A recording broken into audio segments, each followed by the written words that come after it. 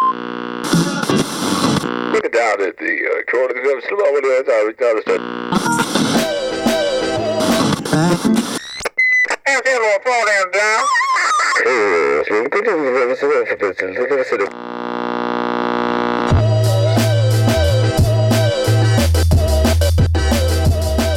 What is happening, everybody? Welcome back to another episode of the Dan Cable Presents podcast. Thank you for tuning into the program once again. If this is your first time listening to the show, thanks for tuning in. Fresh episodes coming at you every Friday. If you want to help support this show, you can go ahead and hit subscribe on iTunes and rate and review the show. Click the 5 stars. You say a few nice words, and that will help propel the show up into the iTunes charts and make the podcast more nationally visible, which gives more exposure to the artists that come on, and super helpful. Free way to support the show. Free content coming at you. Free way to support, you know? Give back. You got to give it to get it, and then you give back. Those are famous words. They're not mine. Anyway, also you can check out the Dan Cable Presents YouTube channel.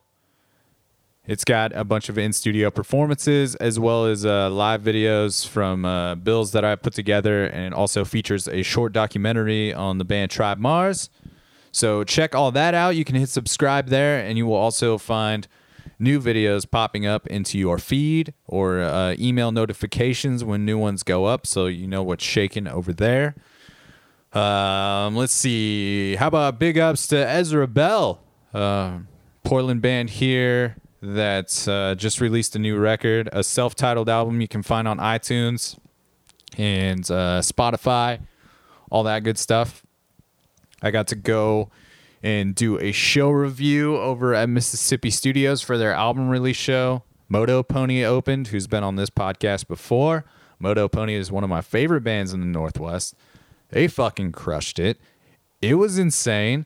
And then Ezra Bell came up and released their record, had a dope little party over there at Mississippi Studios. It was a really great show, and that was the first time that I had done a proper show review. I did a write-up for Vortex Magazine to go along with some pictures that James Kemp took, and it was interesting to watch a show knowing that I was doing a show review, and I was definitely making some notes throughout the night and hoping to write down some lines that maybe captured a little bit about what I was feeling. But it was just a new way to watch a show when you know that you're going to write about it, but I was also able to enjoy it equally as much as I do any show, and it was just interesting to maybe observe the crowd a little bit differently. Usually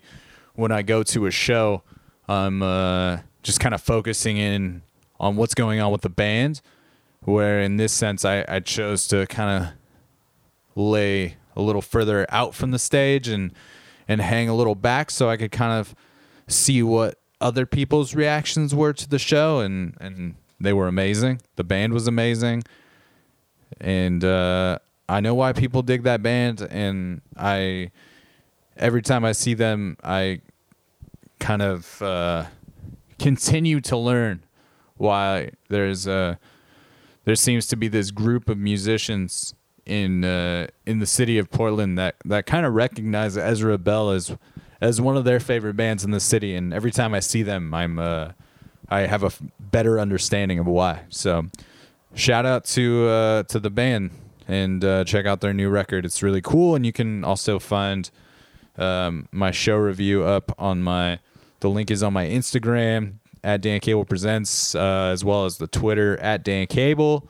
You can find me there. You can send me emails at dancablepresents@gmail.com, and other shows going on.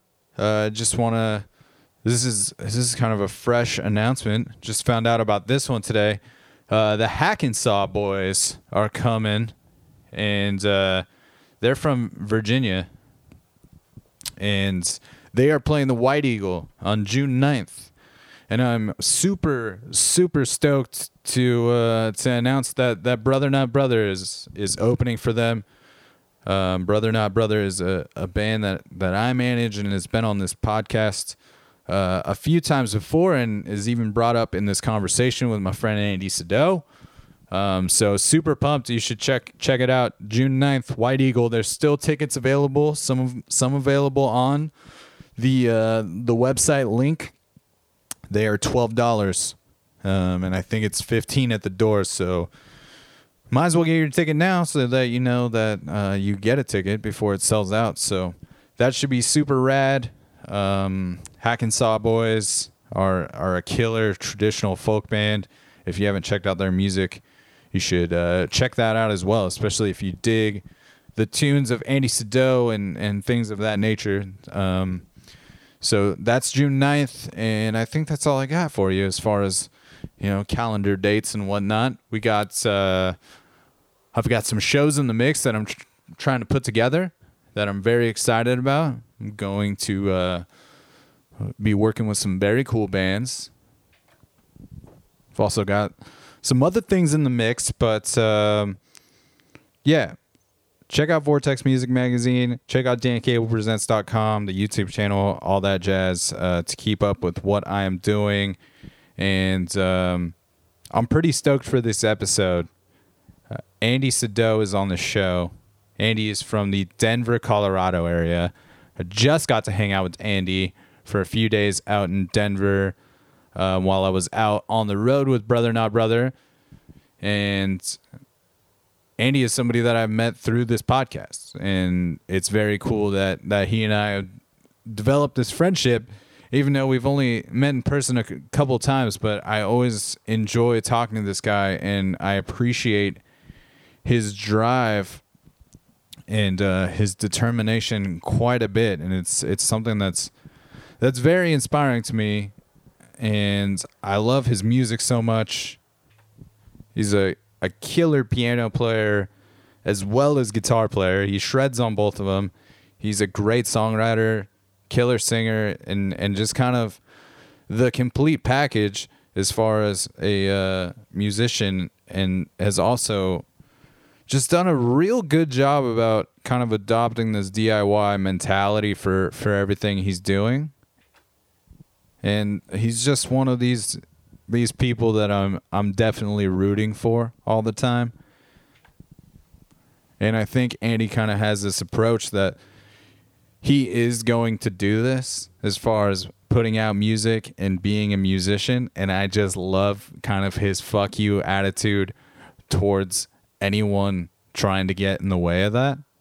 And I think that's kind of what separates him in my mind as someone that is doing that and does have the ability to continue to make his living off of music in some way or another. And it's just rad to hear his new record that we talk a bit about, which is called Reasons for Departure. And it's such a beautiful collection of tunes, and definitely my favorite songs that Andy has written thus far on this record for me, with the exception of maybe Alibi, which is such an amazing song. But this record just really has some gems, and for anybody that's like a Jason Isbell fan or anything in that realm, this music is definitely for you. And this is just a guy that works real hard to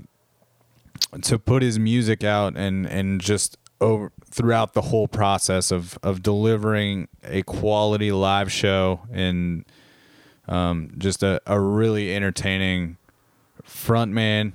And yeah, I'm just excited to share this conversation with you guys and share some of the music off this new record, because I enjoy it so much, and it was kind of one of those things right from the get-go. When I put it in, I was super into it and super pumped, and it starts off with this really great song, which is the self-titled track to the album, Reasons for Departure, and that's what we're gonna get into right now, and then we'll get into this phone conversation that I had with Andy. So this is it, everybody. Episode 113 with my friend Andy Sado. This song is called Reasons for Departure. Bit off another Monday morning, slid down in my chair, feeling sentimental. Gets me every time I think of you.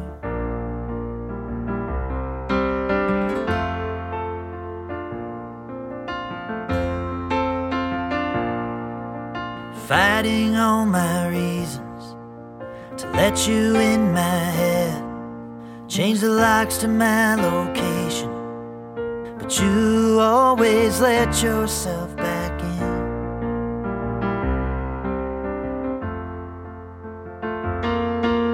I don't know the reasons for departure. Seems like we almost never do. I hope your sense of humor keeps you crazy, even if I'm just a joke to you.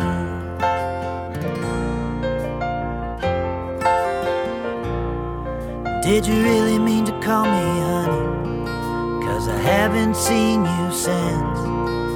I hear you've got a new one, keeps you happy most of the time, I bet.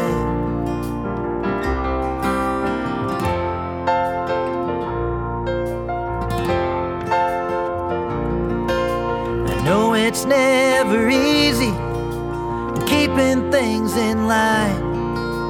Loving from a distance keeps the things we want to say inside.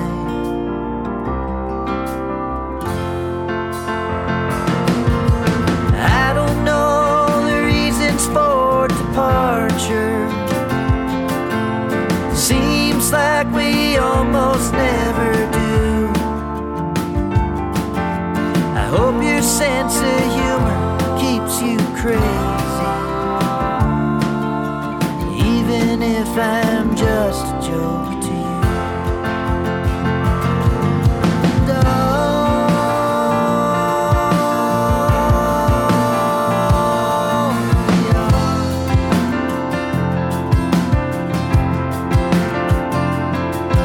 Is waiting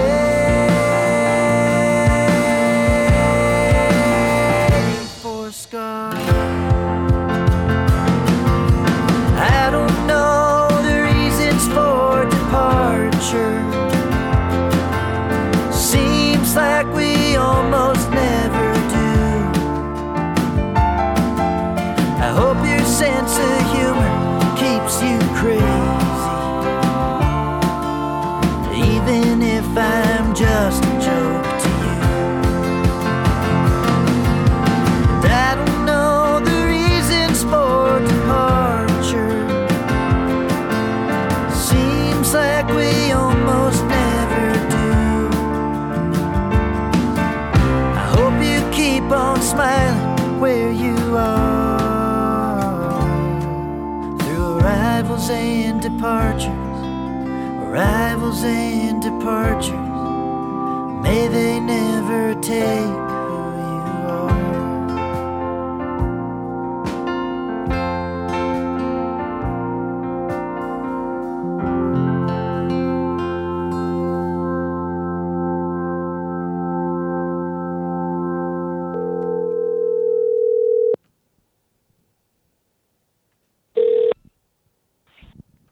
Danager, what's happening?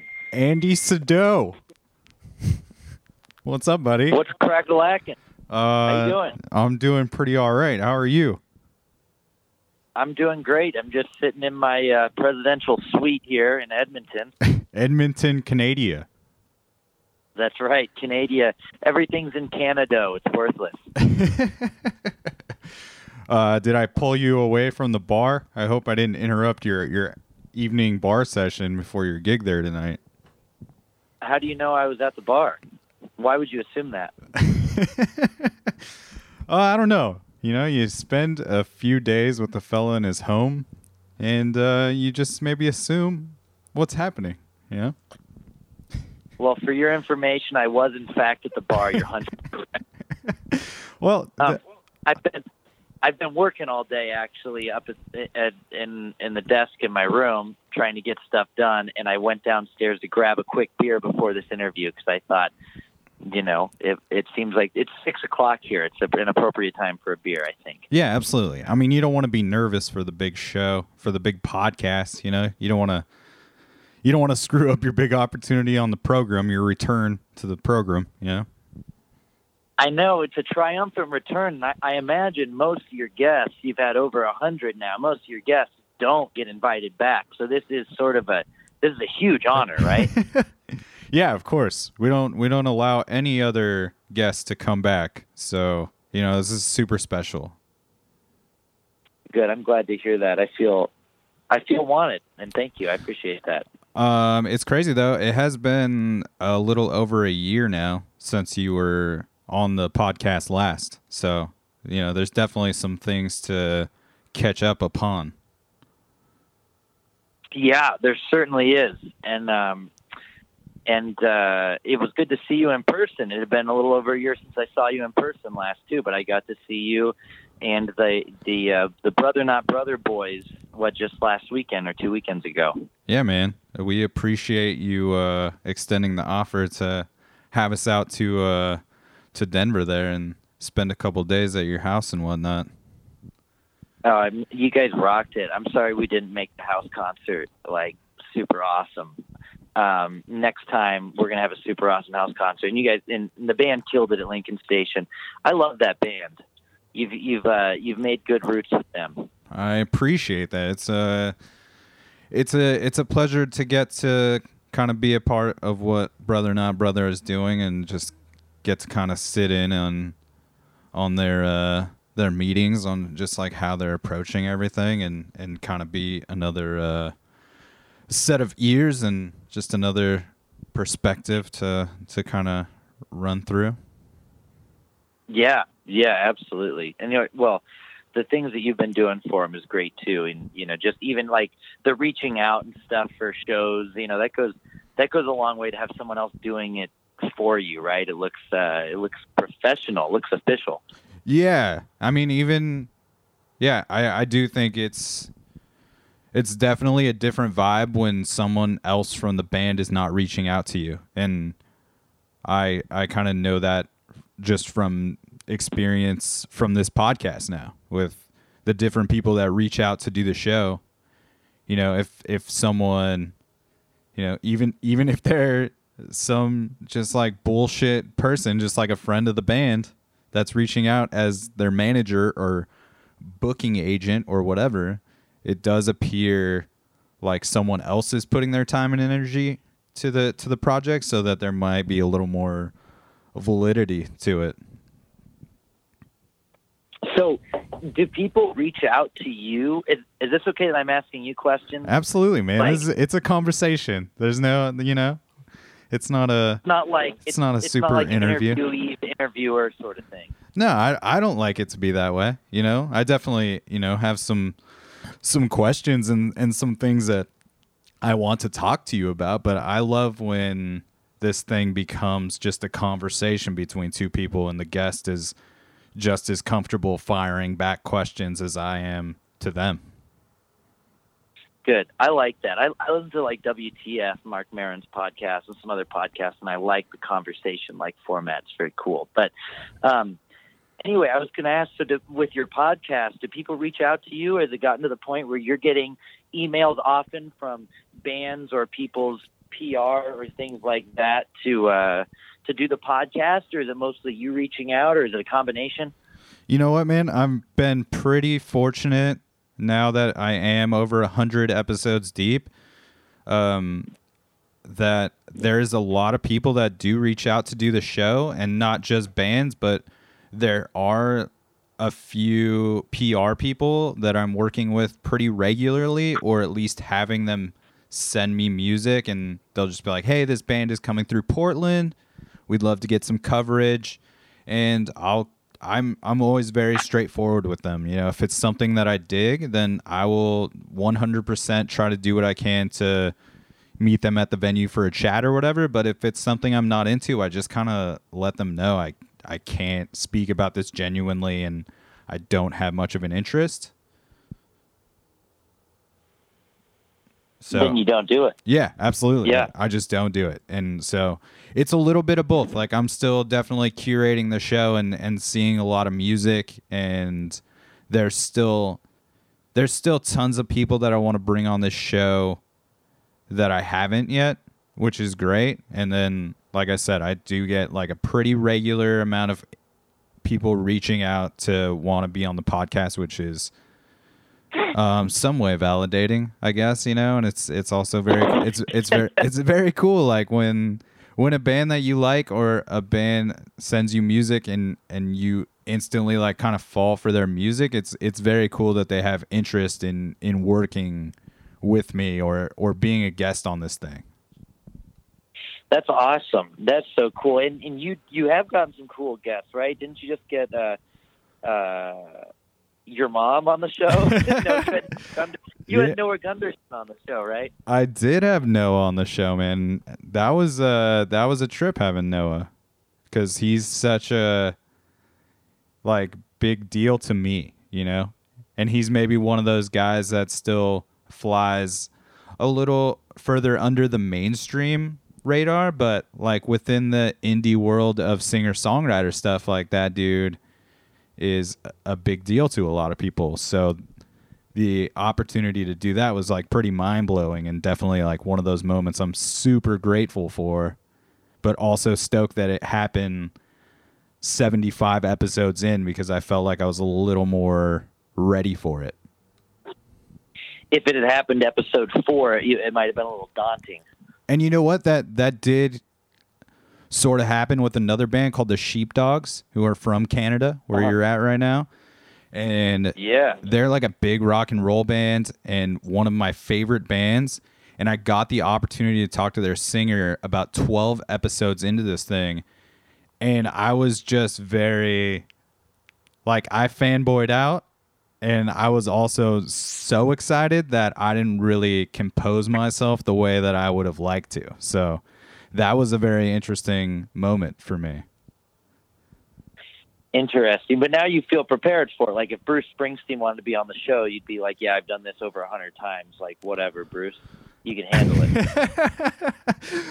Yeah, I don't know if I would be that cool, calm, and collected, but I do feel like I'm adjusted much better, so that when I do get into those situations and I do get those opportunities, because I do reach out to a lot of big names just for the hell of it, because you get those situations like a Noah Gunderson thing where his people, his team is very responsive, and it's like, yeah, we're going to do this. And it's like, oh, fuck, this is going to happen. So, I mean, I just try to reach out to like whomever I want to talk to. I will give it a shot, just because you don't know who's going to say yes. But I do feel like I'm a little more prepared for those moments now.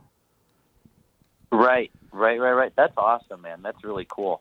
But it is a hard thing sometimes to kind of just process that they are just a person, because you have all of these expectations of what they're maybe going to be like. And right, they're just a person. So right, are they going to act like that character they play on your favorite television show, or do they have a completely different personality? Right. So who do you need to have on the podcast? Is there anybody that you're like, man, I gotta have fill in the blank on here? Like, that's why I started this thing. If he's not on this podcast or she's not on this podcast, then bust. Like, I'm getting this individual. Is there anyone like that? Yeah, I mean, I kind of have like a top 5, I would say, and nice. Like just some bucket list people. There's definitely that definitely exists. So that's cool. I love that you're doing the podcast, and big congrats on over 100 episodes. That's pretty huge. Thank you, man. I appreciate it. I know since let's just give people whom are listening who maybe, didn't tune into that first episode, just a little bit of background on you and where you come from and your music history a little bit. Yeah. So I live in Denver, Colorado. I was born in Houston. I've been in Denver or near Denver. I grew up near Boulder, I guess, since I was about 3. And when I was young, my dad used to take me to this radio show called E-Town a lot of Sunday nights, and we'd go see all kinds of stuff. I remember my first one was Kebmo, but I got to see North Mississippi All-Stars and Buddy Guy and Robert Cray and, I think I saw Bonnie Raitt once. Ben Harper, the whole gamut.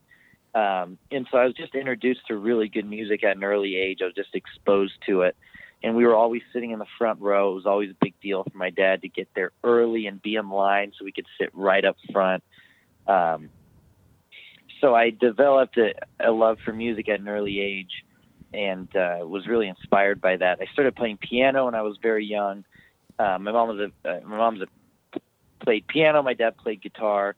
So we, there was always instruments around the house growing up. And I started playing piano and taking lessons. And then in high school, I picked up the guitar and harmonica and started writing songs and things like that. And now this is what I do all the time, and it's super cool. Yeah, man. When your dad took you to those gigs early on, did it?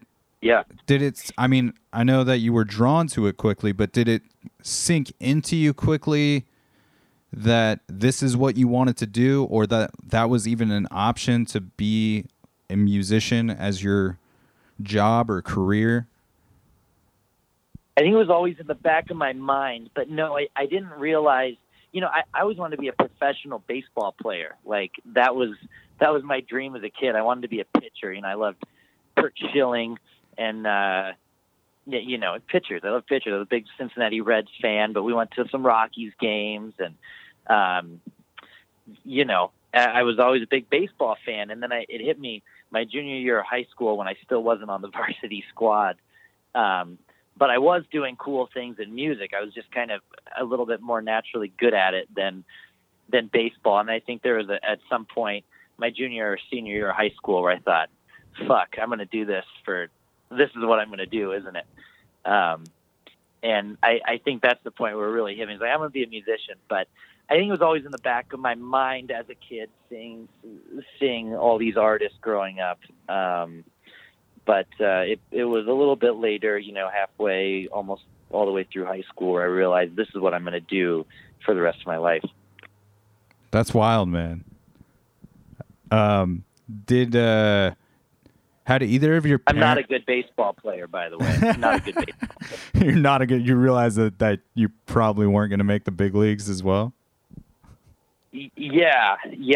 That was when it turned to music. That harsh conversation I finally had to have myself. Like, dude, you can love baseball, but if you're an average high school player, you're not going to play in the big leagues. Yeah, so man. I was average at best. Yeah, I was talking to my friend Olivia, who I had on the podcast not that long ago, and she was a pretty serious soccer player in high school. And I played a lot of ice hockey growing up, and I think to want to play at that level, like you have to be like have this incredible dedication to that sport too. Like whether you're good enough or not, like that has to be your all the time. Right, absolutely, it does. Do you feel like that's kind of the same thing though with wanting to pursue music as a career? Like it has to be in your mindset and of how you can pursue that all of the time, or at least a majority of the time? It's become constant, and I realized that I think that I love every part of the process. I know everyone complains like, oh, I hate the Facebook and the social media. I just want to play. But I am so in love with the entire process. If I have to edit a short video to promo for a show, I am all in on it. I want to figure out how to do it well. If I have to make a poster, I want to do that. I'll read books on how to Instagram better, or whatever, even stuff that's not music related because it helps my career. And so, yes, I think it's constant. It's all I think about. It keeps me up at night and gets me out of bed in the morning. And I think that's where I realized how much I love music and how much I want to succeed, is that I'm in love with every part of the process, because the end goal is so overwhelming in my mind that I love all of it, even the stuff that's not playing music. Of course, my favorite thing is to write songs and play live shows. I think that's how it is for everybody, but I'm so in love with every part of the process, and it's just constantly what's on my mind. So I think, in order to really pursue anything, that you're truly passionate about, you have to love it to a crazy extent, to no end, Yeah, man. Do you feel like your enjoyment of participating in all of that process is also just because you do all this with a very like DIY mentality, right? Like you don't have a booking agent or anything, or like a manager. This is not at this point. I have PR that I hired for this record that just came out earlier this month, and I've got them on board for another month. So we're doing. I just decided today to extend it from 4 months to 5 months, so I'll have them through June. But I don't have management or a booking agent. I would not be opposed to either of those, or a record label, and I've gotten an offer, but it's got to be just right, because in this society that we're in, it's so DIY that we can do everything. I have the ability to book shows and do it well, and get what we need for the most part. Depends on the town, how many times we've been there. But in order to hand things over to a booking agent, for me, I'm not just going to give you 15% of everything I make. They really have to offer something that I can't offer myself. So for now, it is very indie, and I am doing it myself. I'm not opposed to growing or a booking agent or a manager. I'm not anti establishment or anything, not DIY or anything like that. But as of now, it's a very DIY thing for me. Well, and you've obviously found success in doing so.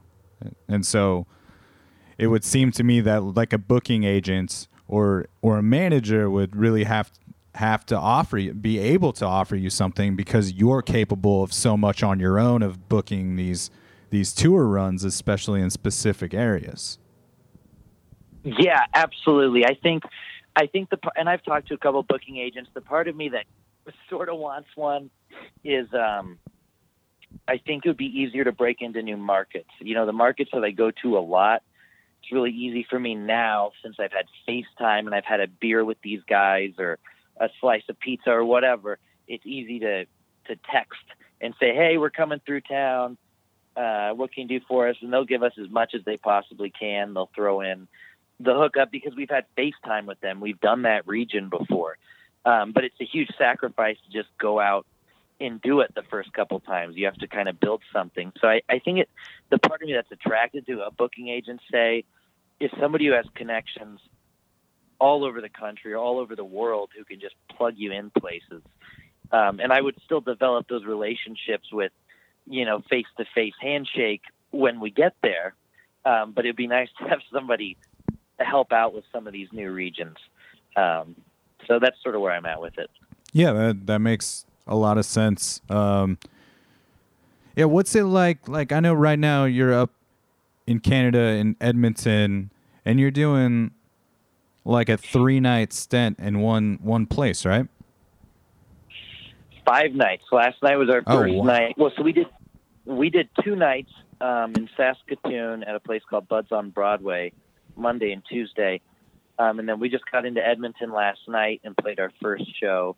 And then we'll be here through Sunday night. And the whole band is being put up right on top of the venue. It's a hotel with a, it's a cool venue in the bar. They've got a bar, I guess, next to the lobby, and they have full back line. I'm playing on a B3 keyboard downstairs, and it's a cool setup. That's awesome, man.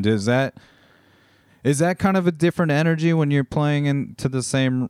Obviously, there's going to be some different people rolling through, but is it different playing in the same room like that every night for 3 to 5 nights? Well, there are a few people that'll come out every night, or most of the nights, but for the most part, it is a new crowd. So I think we try to switch up the set list a little bit, try to call a few different tunes, and then if we are doing the same song 5 nights in a row, which is inevitable, right? I can't give them, we're playing 3 hours a night. I can't give them 15 unique hours of original music. I just, like, that's, I don't, that's a lot. So we're trying to, what we do in these situations is try to switch things up. I played this on guitar last night. I'm going to go over to the organ tonight. Or I took the guitar solo last night. Andrew's going to take it tonight. We played it fast last night because we had a bunch of people up dancing and wanting to swing and stuff. Tonight, it's a little bit more of a listening crowd. We're going to play it acoustic. And I think that's sort of a fun challenge, is trying to figure out how we can call audibles to draw the crowd in. And we inevitably end up switching things up every night for that reason. Yeah, man. And I mean, you might not be able to do 15 unique hours, but I do know that for a majority of that 3 hours, if not the whole thing, you're playing like mostly originals, right? Yeah, we're playing mostly original music. We'll throw in, I don't know, probably 3 to 5 cover songs. And we just try to strategically place them to catch the audience off guard a little bit. That's so cool that you have that amount of time, like that amount of songs to be able to play almost a full original 3 hours, you know?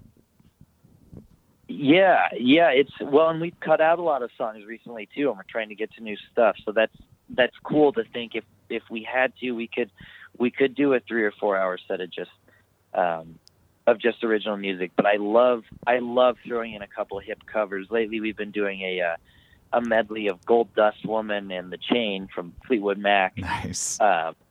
And one just kind of jumps into the other. And it's so much fun to look out at the audience, and everyone recognizes the Fleetwood Mac cover and digs it, but only a small percentage even processes that we just played 2 Fleetwood songs in one.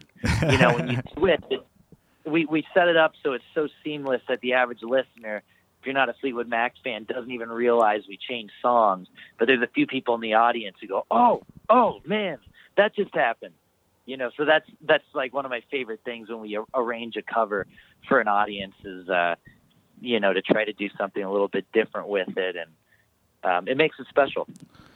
Yeah, and I also think that you've probably learned some incredible reading the room skills from doing gigs like that, because I know that you do a lot of those 3 hour gigs.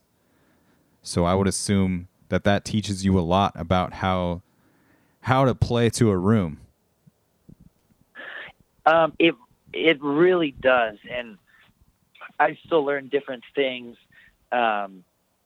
every night. It's really tough to be in a situation where everyone's up dancing and having a great time, but you're sitting there going, man, should we do another fast song because everybody's up, or should we go ahead and slow it down? Are we going to lose the room if we slow it down?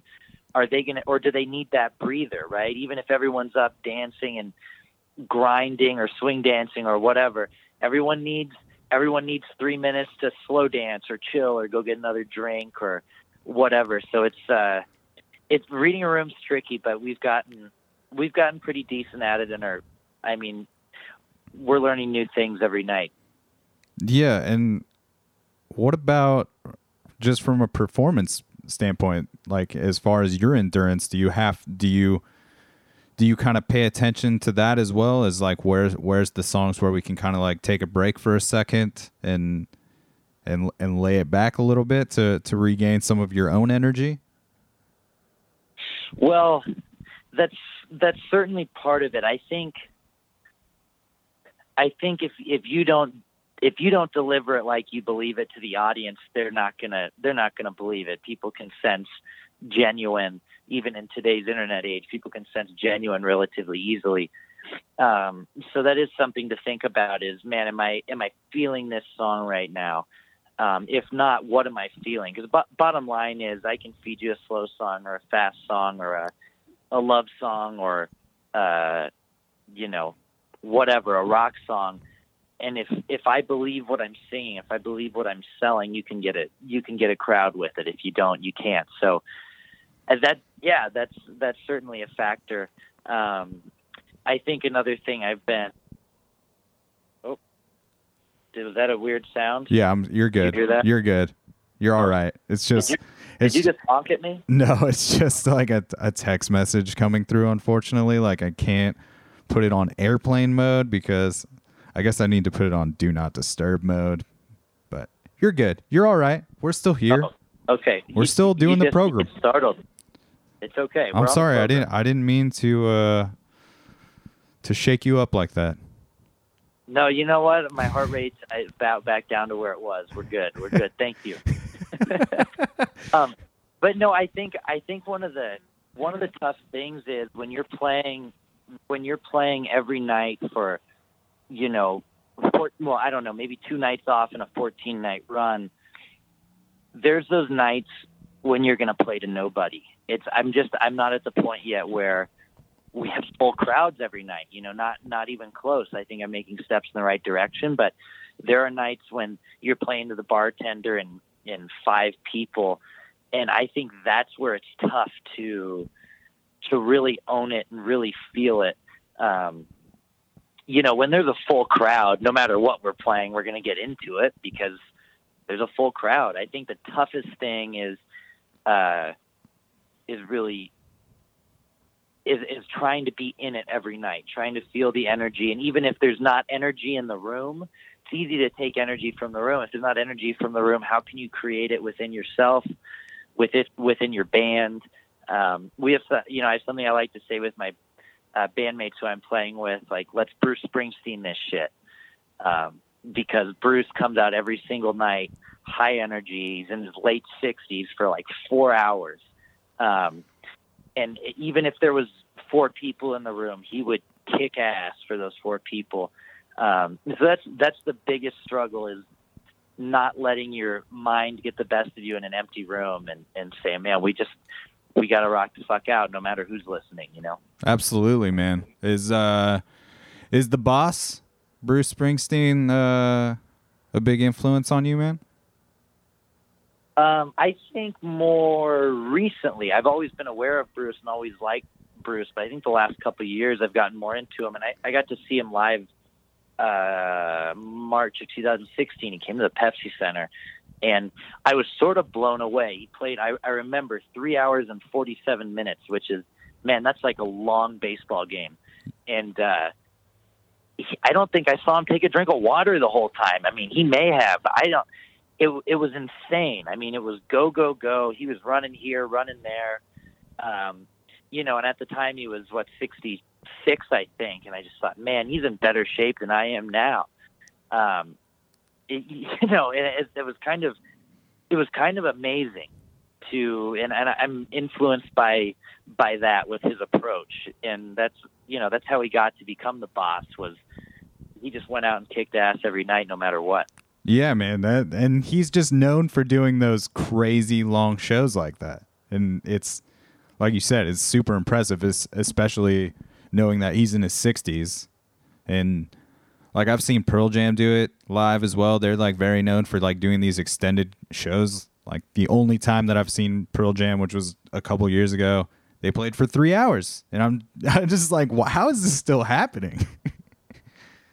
It's insane, especially, it's the artist wanting to do it. They're not getting paid extra probably by the venue. If you're a big headliner, you can say, hey, we're doing 90 and we're out. That's what the contract says.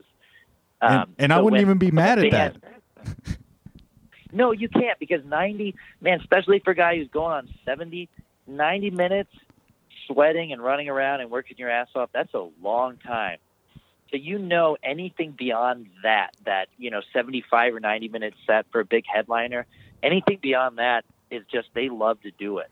And nothing against anybody who plays a shorter set. I certainly get it. I don't know that I'll be able to play for 4 hours when I'm that age. But it's amazing the people you do. who do, and you know that they love it, even though they've played thousands of shows and they've toured thousands of different towns. They still love it that much, and that to me is very inspiring. Yeah, it's super beautiful, and like you said, it's just very telling that is what they want to be doing. You know, they want to go do that for 3.5 hours every single night, because there is no obligation to do so, and no one would be upset if that wasn't, you know, if it was 90 minutes or 2 hours, they'd all still be stoked. Like, so. Yeah, absolutely.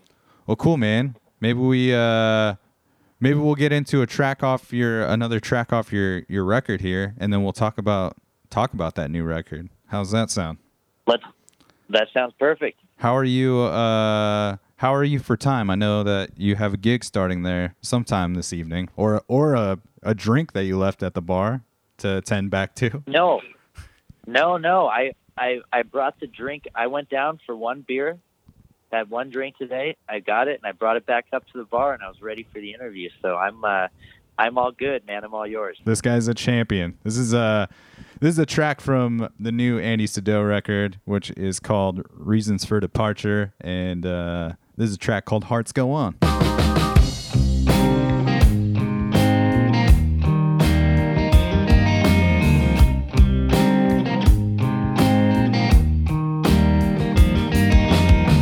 Don't need a tissue for your eye.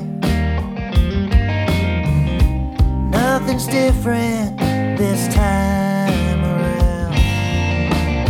Remember when she got you late after the high school game, 'cause you didn't wanna be alone. She stopped giving the time of day. Makes you wonder what you could have done. Didn't seem to take much time till she found another guy. Maybe he'll get it the same as you.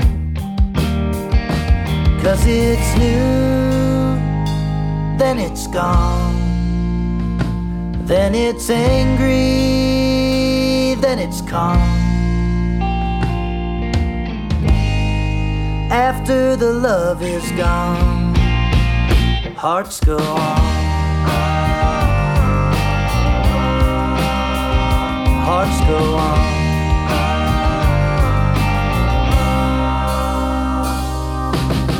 Take two, the minute she pulled her hand. Didn't see it coming, didn't have the chance. What she thought she wanted then, to her was way back when. Poor thing, she may never know. You move on, find something new.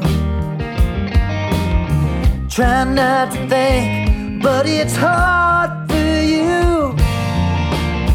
Polyester parking lots, faded jeans, stupid thoughts. You'll never be the same.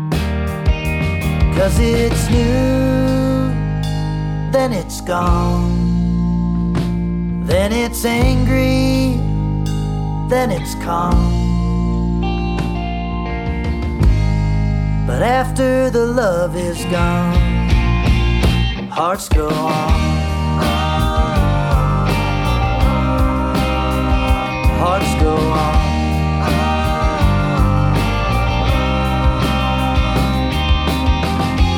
People changing, people lose their touch. Find that loving never meant that much.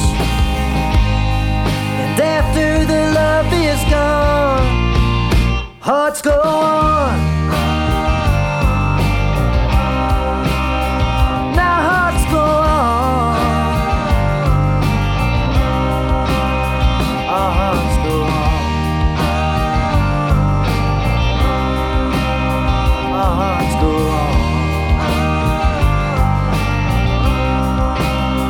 Our hearts go on.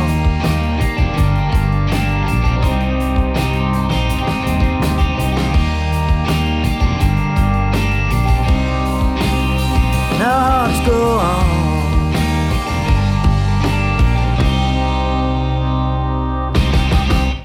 right, dude.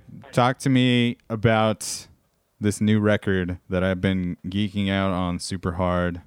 It sounds fucking great, and these sound like definitely some of the best songs that I've heard from you. Well, I appreciate that a lot. It just came out beginning of this month, I think May 11th. And I'm very excited about it. This is my fourth one, and this is the first one where I could hand it to anybody and say, "Hey, I'm really proud of this." And I got to meet I got to open for my musical idol, Anders Osborne, on New Year's Eve this past year, and I had a few copies, and I handed him a copy, and who knows if he'll listen to it or throw it away or use it as a coaster, but I handed it to him, and I didn't have any. There wasn't anything that went with it, like, well, we have some new stuff coming out, but check this out for now, or, well, the mastering guy sort of messed up, but this is what we got. I just handed it to him. I said, "Hey, this is my CD. I think it sounds great, and I hope you like it." And that's really cool, because I've never felt that way about a product before. Like, hey, I'm not torturing myself with this. I really like it. No, it's not perfect. Yes, I can do better, and I will. But I really like and believe in this product, and I'd hand it to anybody. Dude, that's so rad to hear, because I think so many times you do make a project and there are these maybe moments that will make you cringe or something, and that you can't replace those. So to have no hangups on the thing and just be able to be so proud in handing it out, and I'm sure that that's going to shine through and hopefully cultivate like some cool energy around it. Absolutely. And from the musician perspective, we're all picky perfectionists or whatever. You just have to let go of I wish the slide guitar was louder right here, and once I allowed myself to let go of that and let everybody do their job, I was able to listen to the record at the end and say, man, this is a good record. I'm really proud of this, and I'm so glad that it's put out just like this. Yeah, man, and I know that you've been working your ass off to get it all out and get the proper release done for it and everything. And I know you mentioned earlier, this is kind of the first time that you went with like a PR campaign for the record. Was there just something different or something special about this collection of tunes to you that kind of spoke to you to say, hey man, this is the one to go all in on? Yeah, partly I made a promise to myself that I wasn't that my next record I'd go all in on, no matter what. Cause I think, and I, the first three records I'm proud of as well. I'm not talking down about those, but there was a point where it was like, oh, I don't have enough money to do this, or I don't have enough time to do that. And you end up going back and listening to the product, and whatever it is that you shortcut it at whatever part of the process, I end up hearing that and just, it makes me cringe. And I said, man, I want a record where I don't do that. I want to hire a producer who aligns with me musically. I want to, have a mixing engineer who I trust. And, of course it was still a budgeting thing, right? Cause it's not, for a full-time musician, there just isn't unlimited, cash flow and resources.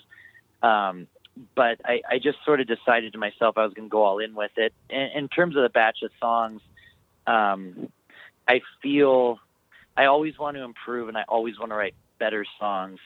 And I think I'll always be a little unsatisfied to that extent, but because there's always better and more in that whole mentality.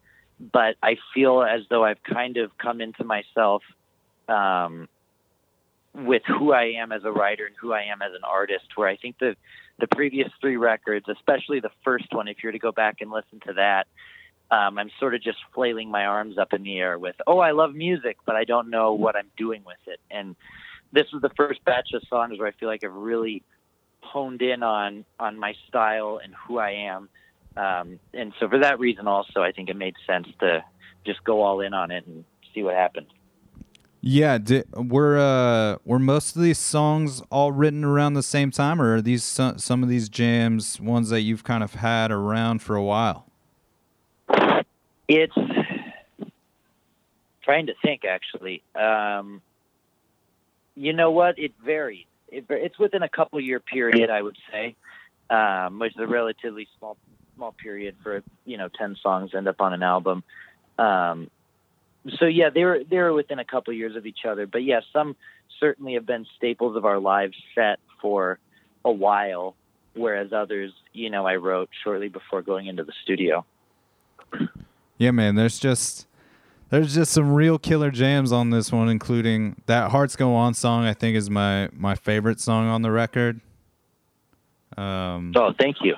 Yeah, and "Reasons for Departure" is such a killer jam, and right from the get-go, and I know I told you this in the first conversation I had with you when we recorded the podcast about a year ago. I instantly get those Jason Isbell vibes as soon as I hear your tunes, and I know that dude is a big deal to you. But I don't know, man. It just evokes like that same emotion on some levels for me, and I love his songwriting so much. So it's very cool to hear your jams. Well, that means a lot. You saying that. I know. Jason is, certainly been, the last few years a big influence, because that dude turns a phrase like, I don't know who else turns a phrase like that. And I know that's ignorant to say, because there's so many great artists and so many great songwriters. But, when you listen to his music, you go, man, are you kidding me? He's like a songwriter porn in a way, I think.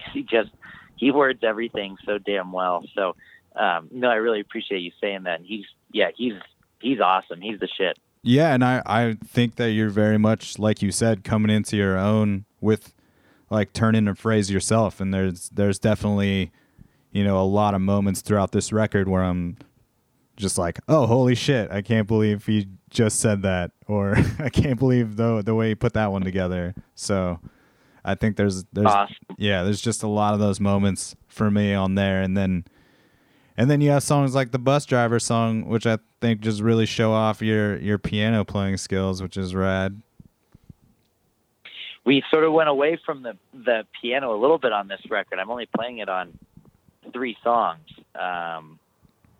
So that was interesting too, to not have the piano as a crutch. I've kind of always had that as a crutch live. Like I can play fast boogie woogie, so watch this kind of thing. But I wanted to get to a point where I don't have to rely on the piano playing, but rather can just rely on the strength of the song. So that was another sort of goal for this record. Yeah. And I know you're a dude that plays a lot of shows, like both full band and solo. So when you're making a record like this, is there a lot of thought of how it's going to transfer over into the live setting, as far as not going all like willy-nilly with crazy amounts of layers of production? Well, I think when we do them live, we switch up the song. I mean, a lot of them we do play just like the album. Hearts Go On, we play just like the album. We'll speed it up some nights depending on the energy in the room. But, in Directions to the Moon's the same thing. We'll speed that up some nights. But I think we just, on the longer sets, they're fairly similar to the album, but we'll jam. We're not afraid to extend out on things. So I think that's really the only difference. Is I let the songs be what they are in the studio, and let them be what they are live as well, even if they're a little different. Yeah, and did you track all of the guitars on the record? Most. Chris Daniels of Chris Daniels and the Kings, who produced the record, did some guitar. He did some guitar on there as well, and added some really cool things. He was my music business professor in college, and we've kept a close relationship. So he produced the record, added a couple really rad guitar parts to it, and some backing vocals as well. Right on, man. Is there a track on the record that's your favorite or means the most to you? That's a tough question. I think my favorite finished product is Directions to the Moon, because I really liked how that turned out, sort of a swampy feel to it. I just like how the groove turned out at the end, because I was never satisfied with how we were playing it live. And then we brought it into the studio, and that's finally kind of like what my ears wanted to hear. So I like the finished product of that one. In terms of the song that means the most, Reasons for Departure probably means the most, lyrically or from a real life standpoint. Yeah, man, and you made such a killer fucking music video for that song. I can't take credit for making the music video. I'm not that talented. Greg Carr, who's an amazing artist, he did the album art as well, actually. He drew like 1,000 little pictures. If you haven't seen the music video yet, please check it out. Greg did an incredible job. He's an older guy in his 60s or so, and he's done music videos and play sets and album covers. He does weird album covers, pop-up accordion albums, whatever. And he's really extraordinary. And he drew like 1,000 little pictures and sequenced them all together, sort of like a flip book. And I have no idea how he drew that many accurate pictures. But he didn't trace, he wasn't like,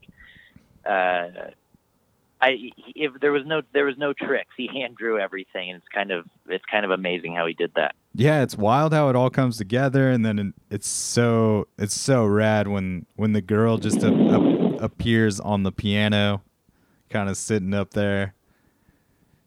It's very cool. Yeah.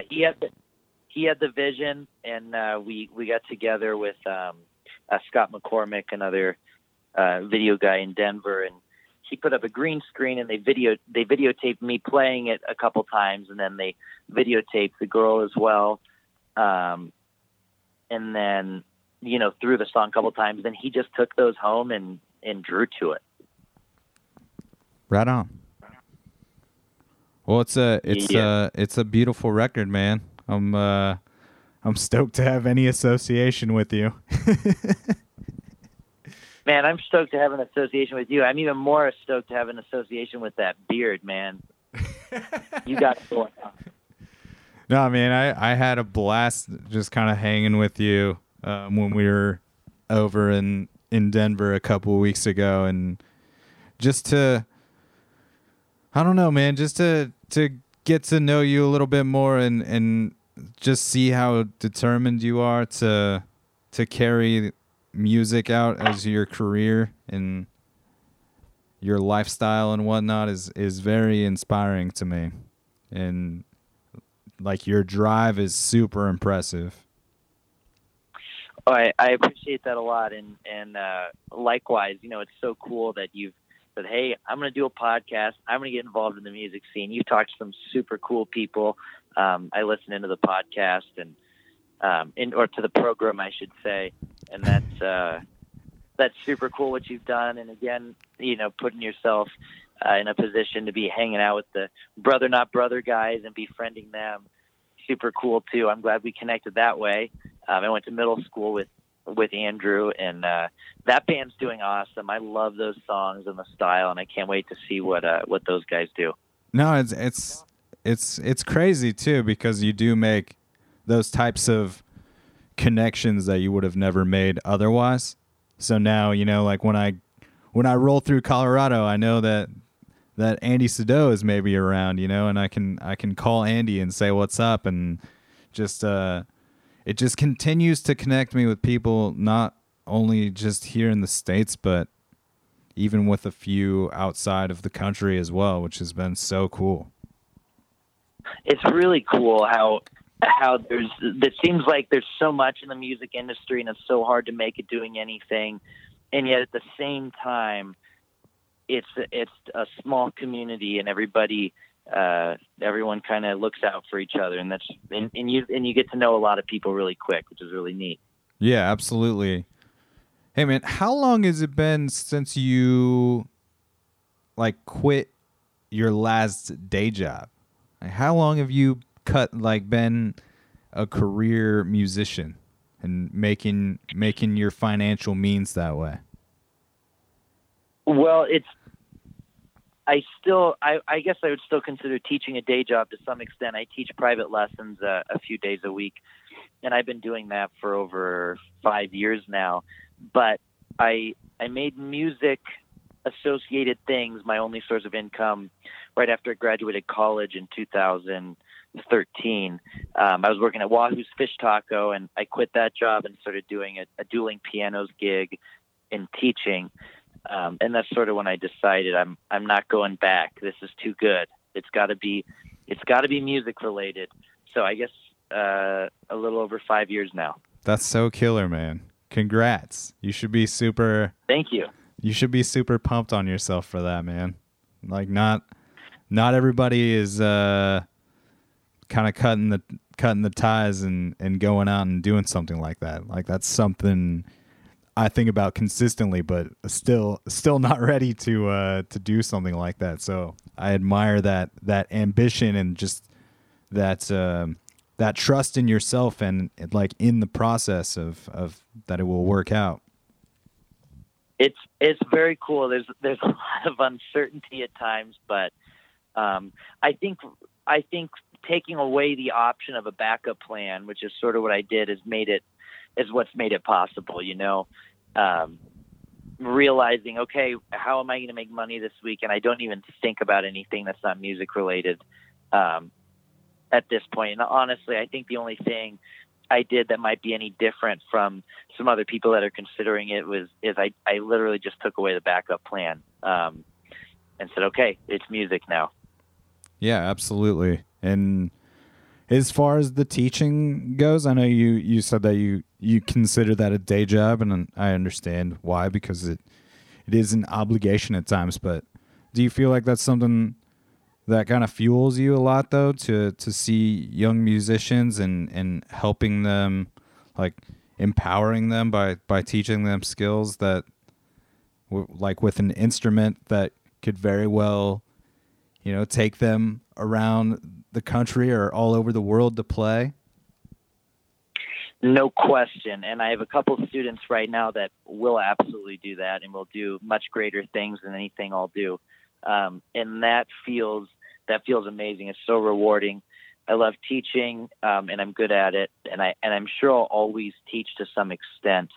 I think the only reason I still call it a day job is because I would like to get to a point where I can be more exclusive with who I take on. I don't want to have to take on, you know, everybody who reaches out to make ends meet. I want to get to a point where I'm taking on kids who love doing it and are somewhat serious about doing it. And even if they don't make a career out of it, that's okay. But that's the point I'd like to get to teaching wise. But I'm sure I'll always do it, you know, in some form or another. And I do absolutely love it. I have an ensemble of high school kids, and it's so cool seeing them.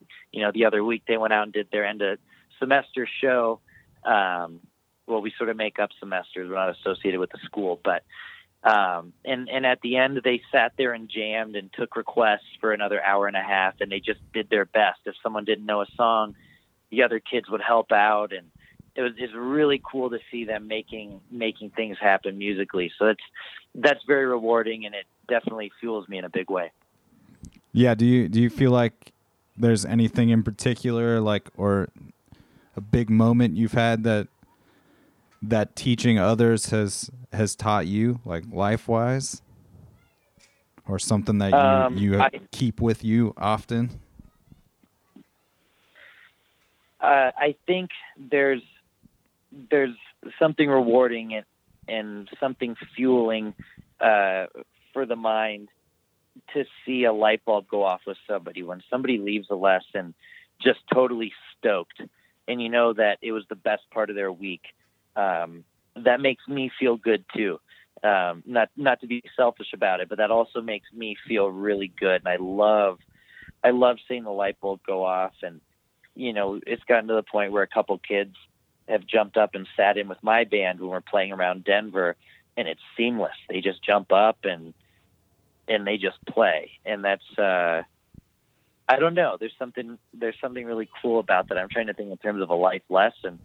I think helping others succeed is really rewarding and feels really good, and it helps everyone out. So I don't know if that's a life lesson, but I love that part of it.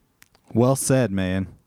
And I appreciate the fuck out of you, and I hope that you have safe travels on your current tour. Yeah, thank you. I appreciate the fuck out of you, Dan.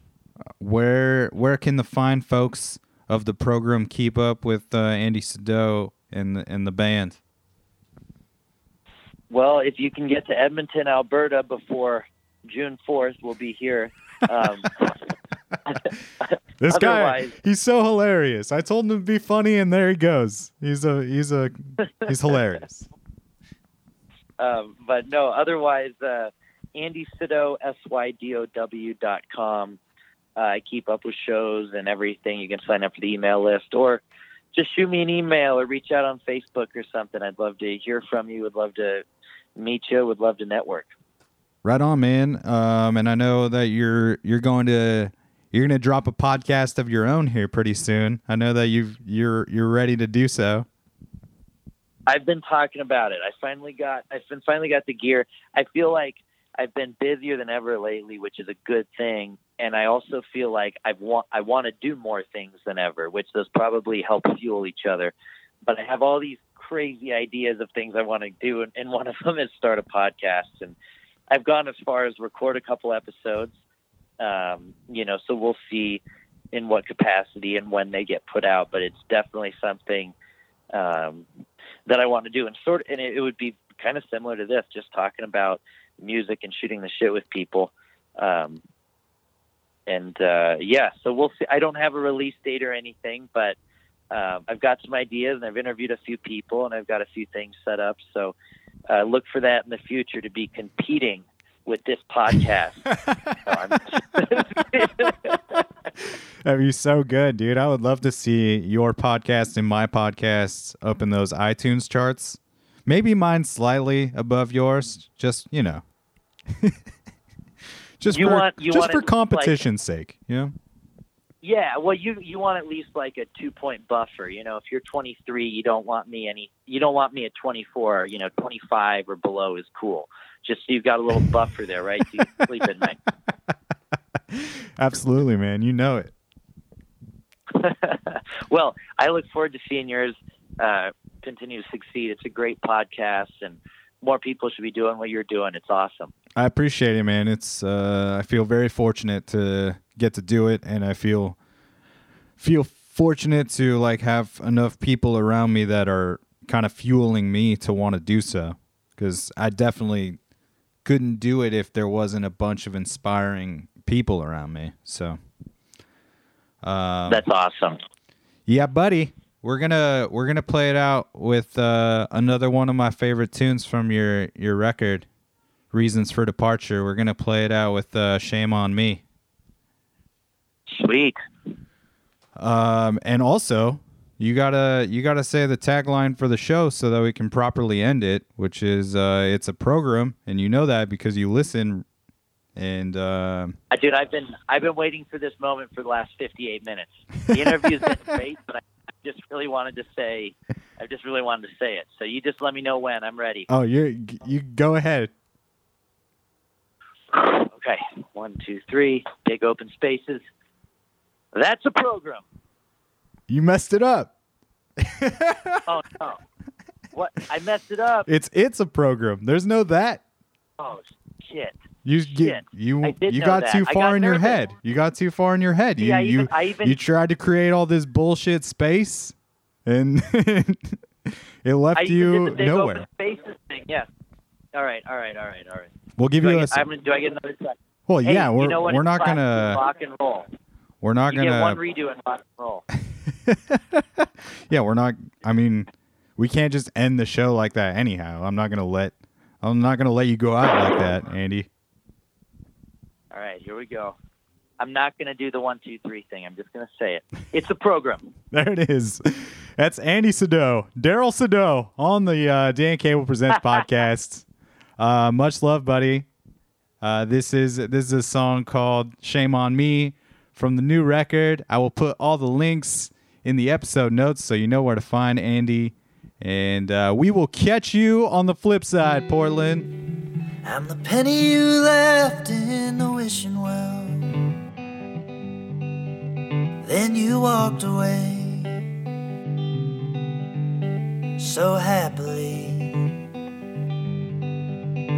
with nothing but a dream, nothing but a dream, nothing but a dream.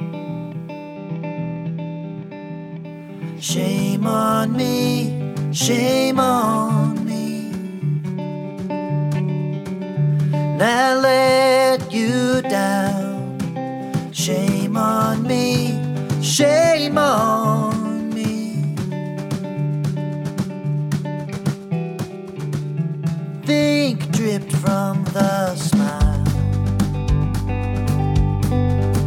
that you used to wear when it was drawn there. And every time you'd cry, yes, every time you'd cry, I was just another bad guy. Shame on me, shame on me. I let you down. Shame on me, shame on me.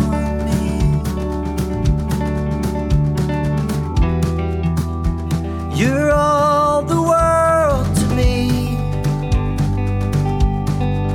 but I'm the last man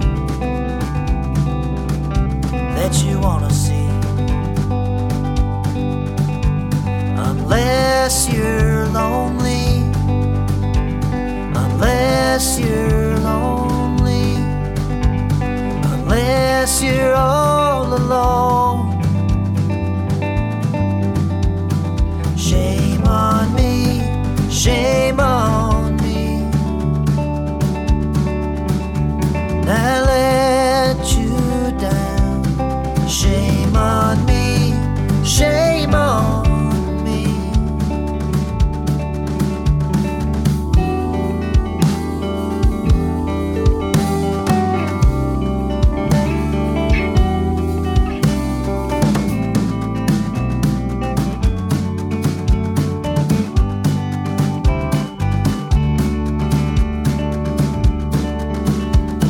Shame on me, shame on me. I let you down. Shame on me, shame on me.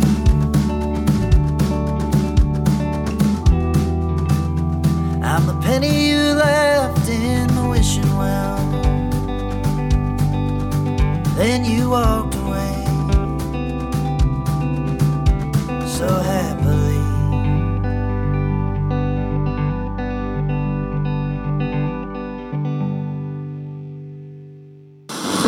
Get us all that time. Return 194. This has been Dan Cable Presents. It's a program.